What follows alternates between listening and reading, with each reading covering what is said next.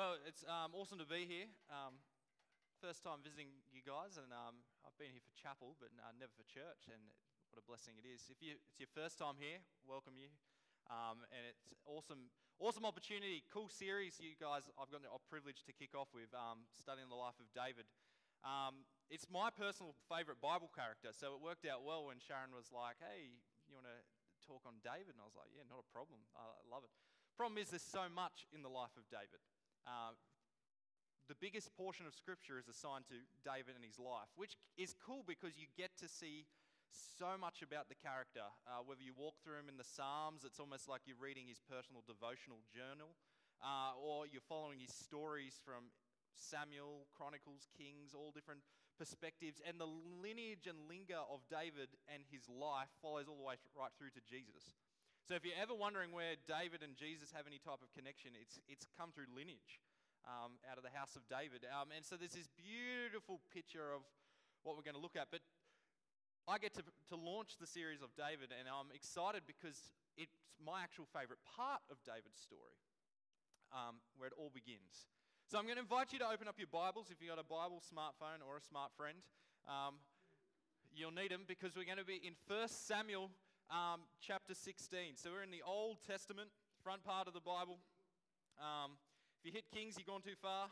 1 Samuel chapter 16 is where we're going to find ourselves this morning. Entitled this morning's sermon, The Reluctant Hero. We're going to be looking at pretty much chapter 16 and 17 this morning. We won't go too much into 17 because that's next week's, but you can't really do 17 without looking at 16 or vice versa. Let's see if I can get this PowerPoint going. Look, I'm going to make this easy for you. We're going to look at the geography of the story. We don't often look at the geography, but the geography is important as we look through these two pictures of Scripture. And I'm going to highlight, we're going to look at why David spends so much time in the field. Why David spends so much time in the field. We kick off in chapter 16, in verse 1, it says, "The Lord said to Samuel," he's the prophet rolling around. So we've got this real mixture of stuff that's going on in Israel. Israel finally got its first king. And they went for the best looking guy, and they went for the heads and shoulders above. They went for the shallow king. Like, yeah, he had a connection with God, but he was all show, no substance. And the problem is, he gets to the throne, he becomes in charge, and his head gets so big, he just completely loses the plot. And then Samuel and him have it in the car park, fight it out, and say, "Mate, I'm sick of you stuffing around God because you keep going and doing your own thing, then come back and think you can throw a few lambs on the barbecue and call it a sacrifice and we're good." He wants obedience. He doesn't just want sacrifice. Stop stuffing him around. And then, Saul in his stupidity falls down and rips the garment of the prophet Samuel, and he's like, "Mate, you've just ripped a portion of your kingdom out right there." And Samuel walks off like he's some Jedi, just like, and then it's like, what's going on? And there's this tension because Samuel was always in charge until Saul came along. Israel used to operate on the role of prophets, but now they've got kings, and now you've got this prophet and king tension going on. And God is leading and working. And poor Samuel, I feel for Samuel because the poor guy had to put up with Saul's shocking behavior and stuff like this and had to ride out the years. And I don't know if you've had to ride out years where it's been difficult and other people have been around, but Samuel had to ride it out. But then there's hope because in chapter 16, verse 1, the Lord said to Samuel, "Get over Saul." That's essentially what he says. Get over it. Stop grieving about Saul. I've rejected him from being king over Israel. Fill your horn with oil and go. I will send you to Jesse the Bethlehemite. I've provided for myself a king among his sons. And Samuel said, "How can I go? If Saul hears it, he'll kill me."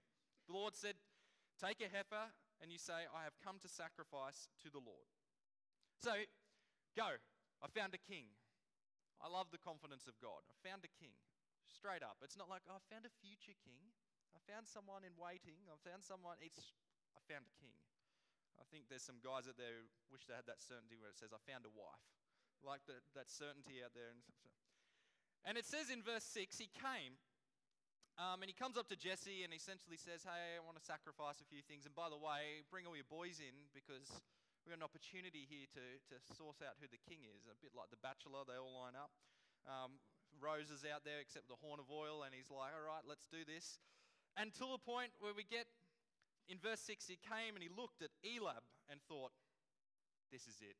Surely the Lord's anointed is before him. But the Lord said to Samuel, don't look at his appearance or the height of his stature, because I've rejected him. For the Lord sees not as man sees.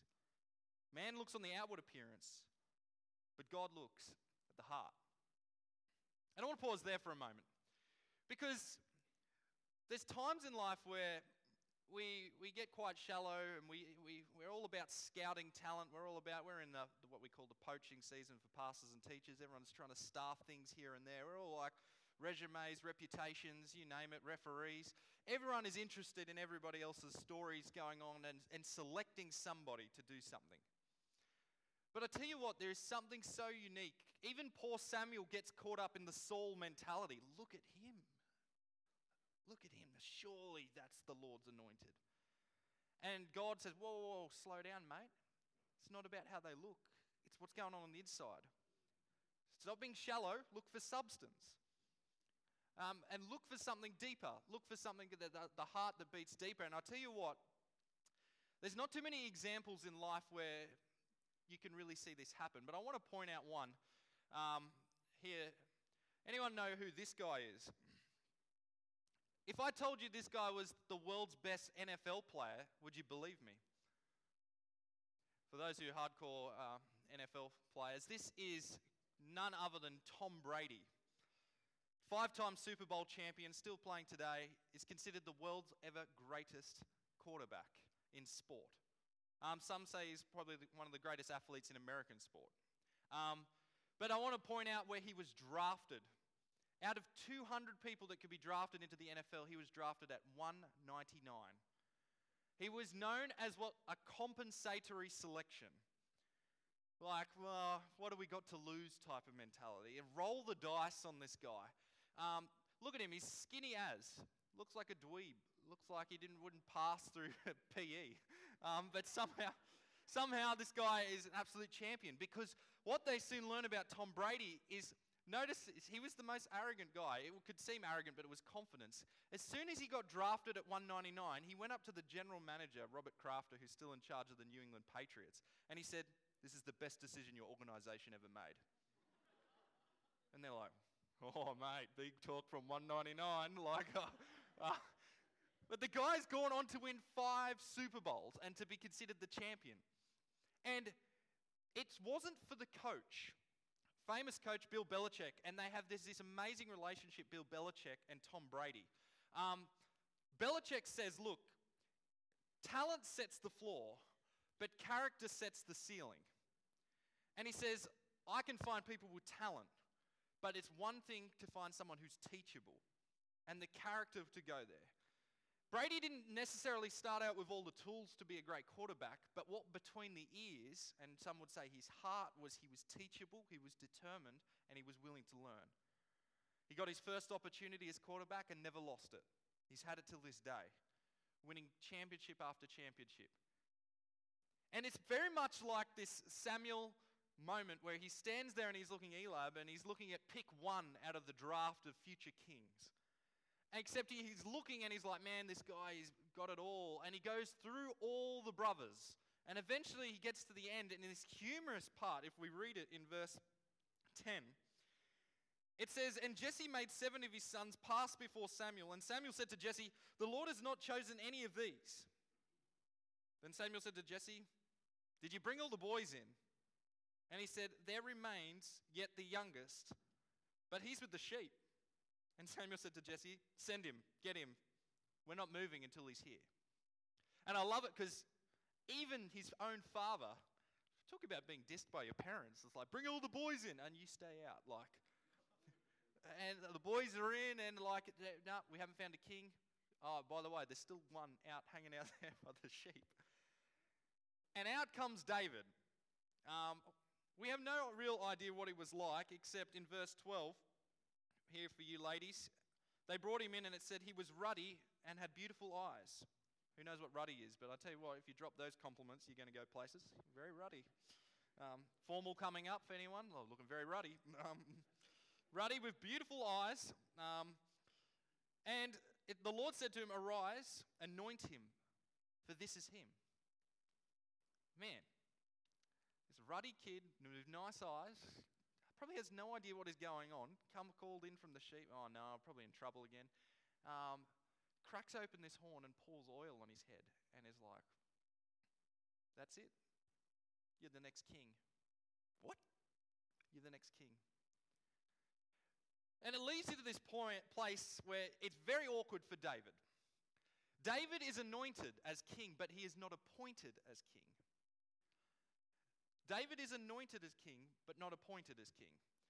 There's some times in life where God places a calling on us, and you feel an anointing, and you know, this is why I'm here.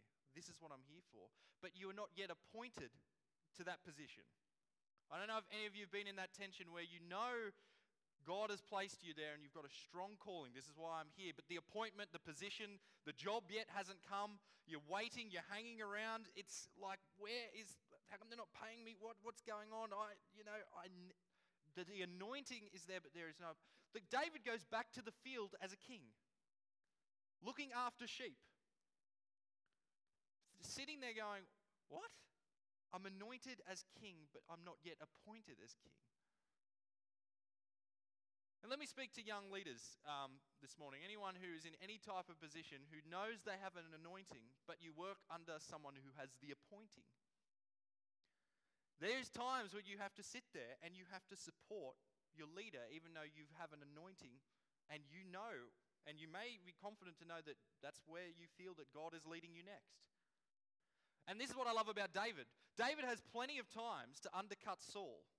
I mean, he finds him having a crap in a cave and doesn't kill him because he has so much respect for the appointment.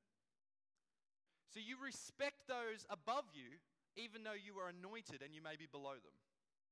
For older leaders, you may be appointed. You've got to recognize the anointed. And your job is to make room at the table for the younger leaders to come through and go, sit down. Join, let's listen, let's learn, and recognize the anointing and not be threatened by it. So Saul spends a ridiculous amount of resources chasing David because he's scared of him, because he sees the anointing even though he has the appointing. And so wherever you sit on that spectrum, you need to trust that God is leading those that are in charge, even though it may not look like it. And you need to trust those who have no position, but God is calling them. It's this spirit-led ability to see and understand people on their journeys. Don't diss someone who's above. It's so Australian to pull them down and go, they have no idea what they're talking about above. Like, the appointment is there for a reason. Respect the appointment, because that's the biggest sign that people can see that you're anointed. God puts David in this awkward position, and it goes on for years where he is anointed but not appointed, and this tension between him and Saul.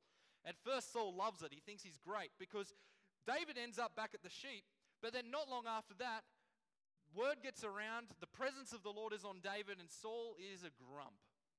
And Saul is having one of his, melancholic moods, and he's just like, life is hard, and he just needs a moment, doesn't have Spotify, so he calls in David. Finds out that David plays the harp, rolls him in, and David calms him. And we find there that David finds himself in the throne room from the field.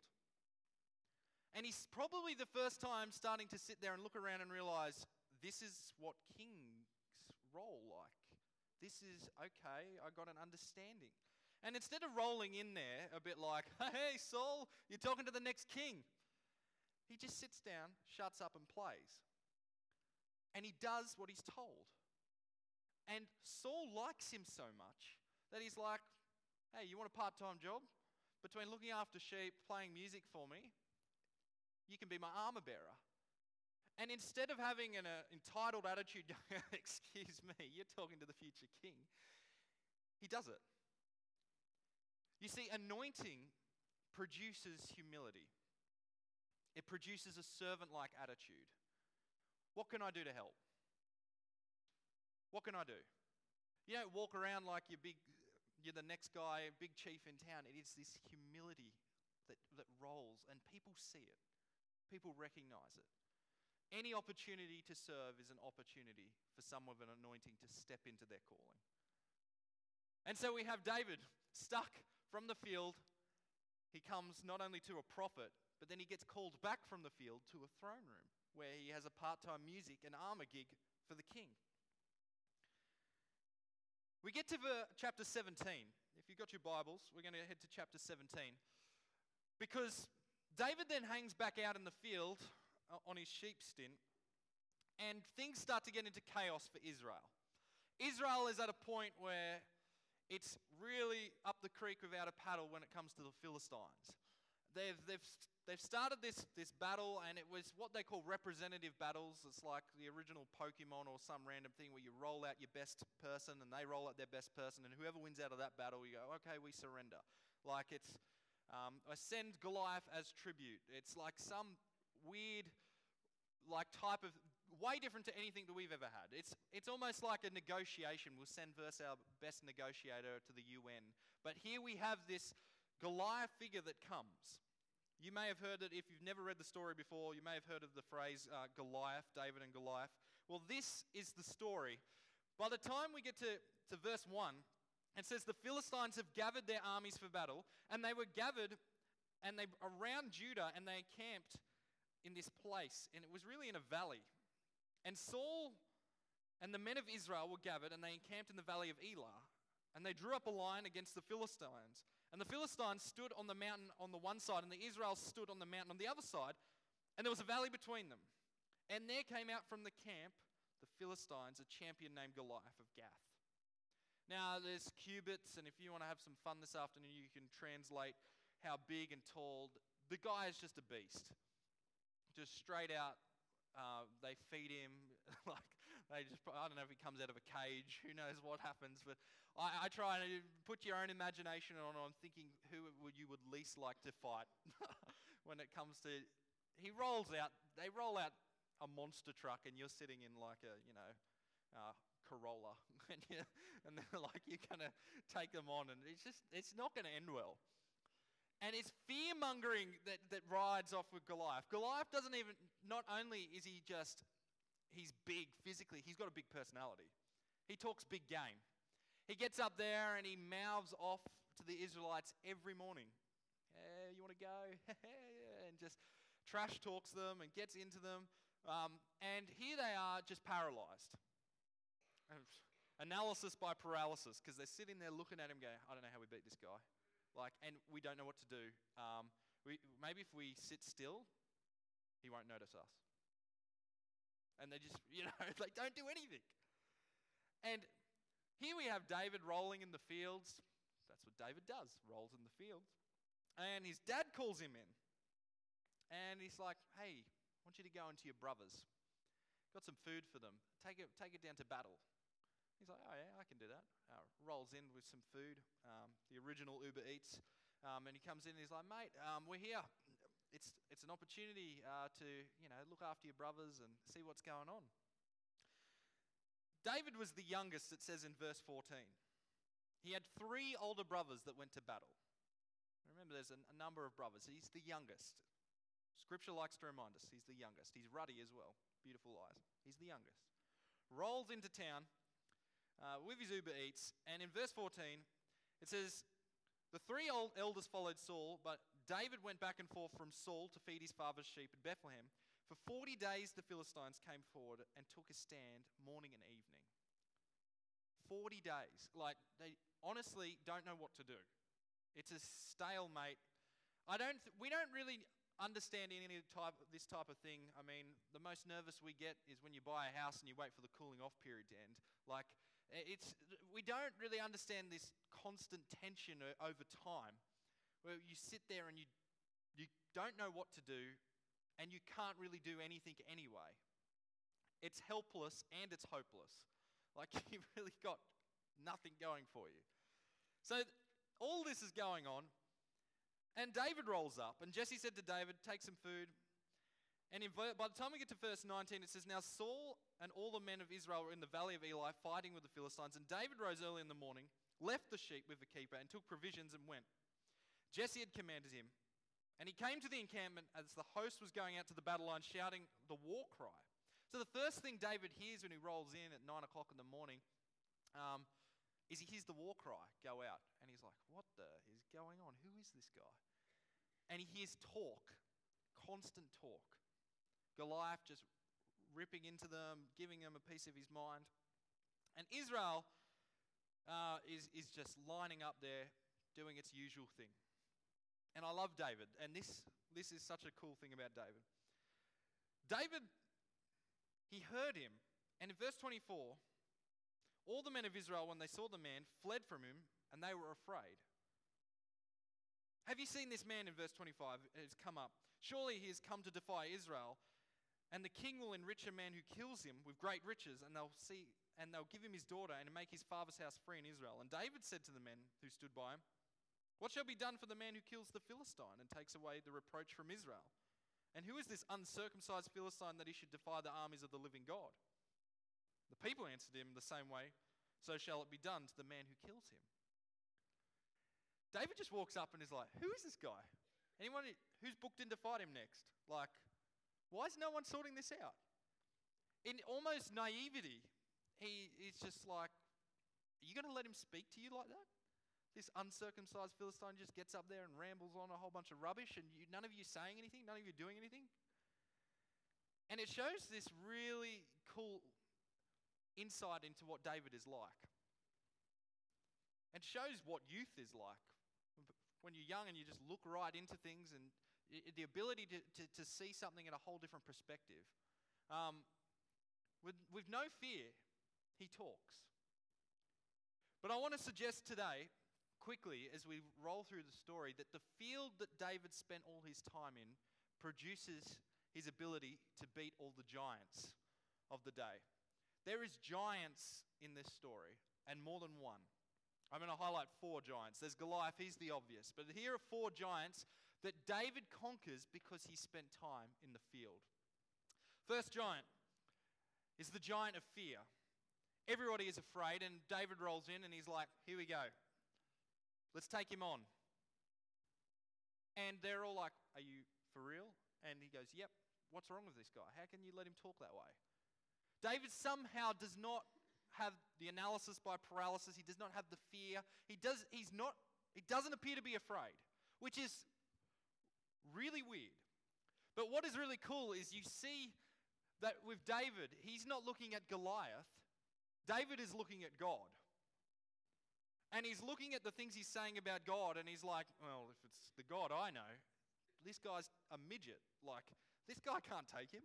And he has this ability to see that fear and the perspective that God gives him, he looks way beyond the problem. And he tells God how big his problem is. And he's like, God, look at this. That's not that much of a problem. Because God is far bigger. And the giant of fear just seems to not even exist because he can see. He can see that God is so much bigger than your problems. I don't know if someone has problems here, but I do.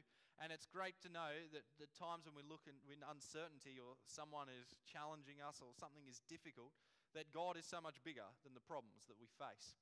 We get to the next giant. We have the giant of family, because this one is the most difficult, because your biggest critics are always closest to you. He gets down there and he starts talking about how he's going to take on Goliath, and they look at him and it's his older brother, and he's like, what are you doing here? Don't you just look after a few sheep? Classic put down. The youngest brother, yeah, you and your 3 sheep that you roll in the field with. He's like, what are you doing here? Shut up and go home. That's essentially what it is like. And instead of David wanting to pick a fight with his brother, doesn't distract him from what God is calling him to do. And recognize that David is completely aware that his biggest critics come really close.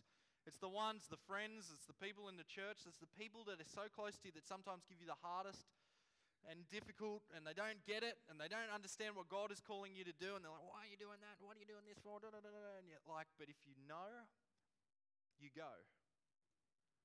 The giant of family. David doesn't get distracted with the brothers pulling him down. Well, then we get to the giant of failure, because he rolls in up to King Saul, and King Saul is like, hey, you want to do this? And David's like, yeah, I'm ready. Let's take this guy. He's like, oh, good. Well, let's deck you out. let's deck you out in some armor. Remember, what was David's part-time job? Shepherd and armor bearer. And he was part-time armor bearer, and Saul whacks him in his armor. And David's like, this is ridiculous. Like, I can't even move. This is not me. And we learn that David is fully confident to fight in his own skin. He says, no, this isn't me. I'm going to do it my way.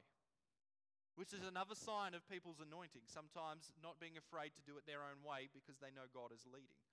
And with confidence, he turns down the overuse of resources and says, let's keep it simple. Let's just follow through. And he turns down the resources of extra armor. And then, of course, grabs those 5 smooth stones and then only needs one, winds up, clocks the guy in the head, and then grabs his sword and cuts his head off. And he faces his biggest giant, fame. Because they start singing. Saul kills 1,000, David kills 10,000. Saul kills thousands, David kills 10,000. This is bigger than slotting a field goal at State of Origin. This guy is now the poster boy of Israel. You knock off Goliath, you are the new Goliath for Israel. You are the poster boy. He's gone from being in the field to being on the battlefield.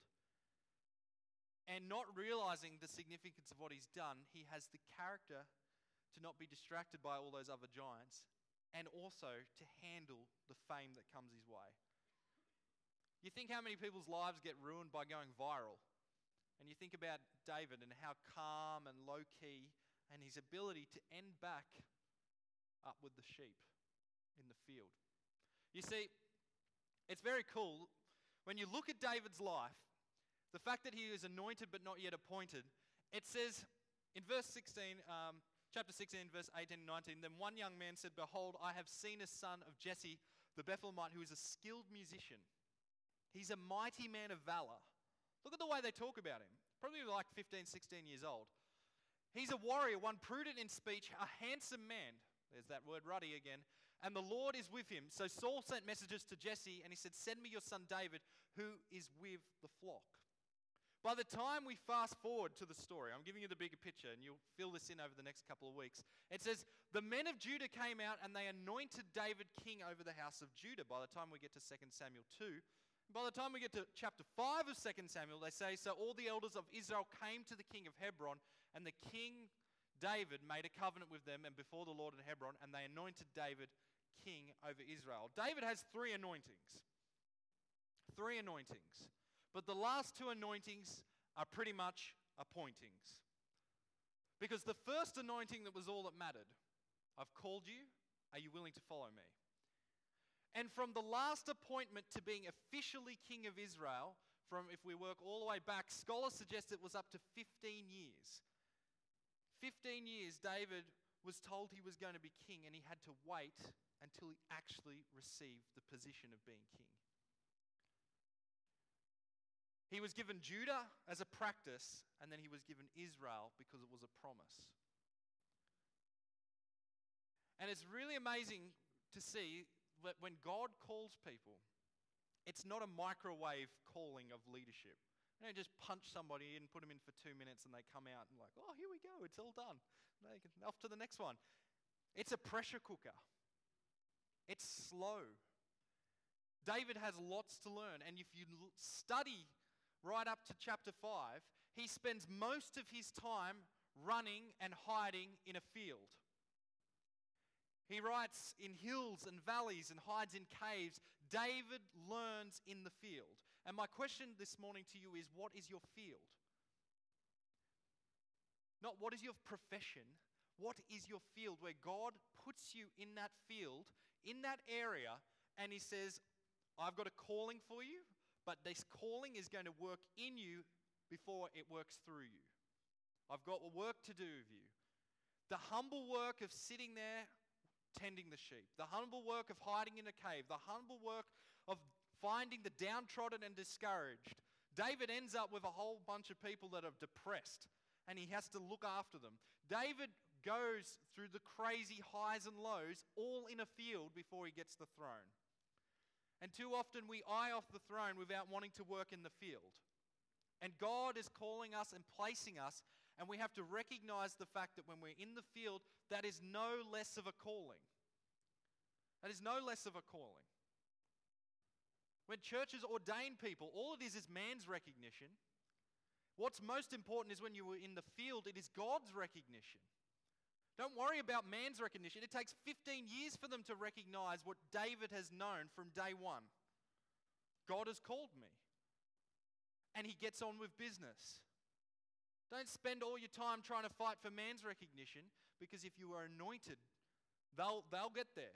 Man is always so much slower than God. Our denomination is slow, but man is slow. We take years to ordain people that we have known for years they have been called. Focus on anointing. Don't get disappointed with all the other stuff that comes with it. It will come.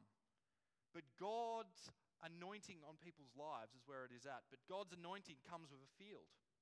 That's where you are. That's where you are to work. God's anointing doesn't come with a throne. Sometimes we have that picture when you get the call, that means you're going to get the position. It doesn't always work that way.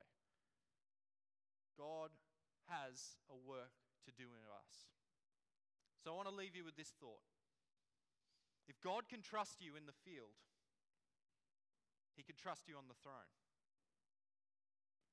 Those pivotal years for David, when he was a nobody that nobody noticed. Dad didn't even recognize him, but God saw him. A nation of Israel and Samuel couldn't even recognize him. God saw him.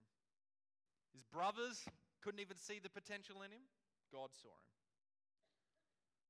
Goliath looked right through him and thought, what a waste of time this midget is. God saw him.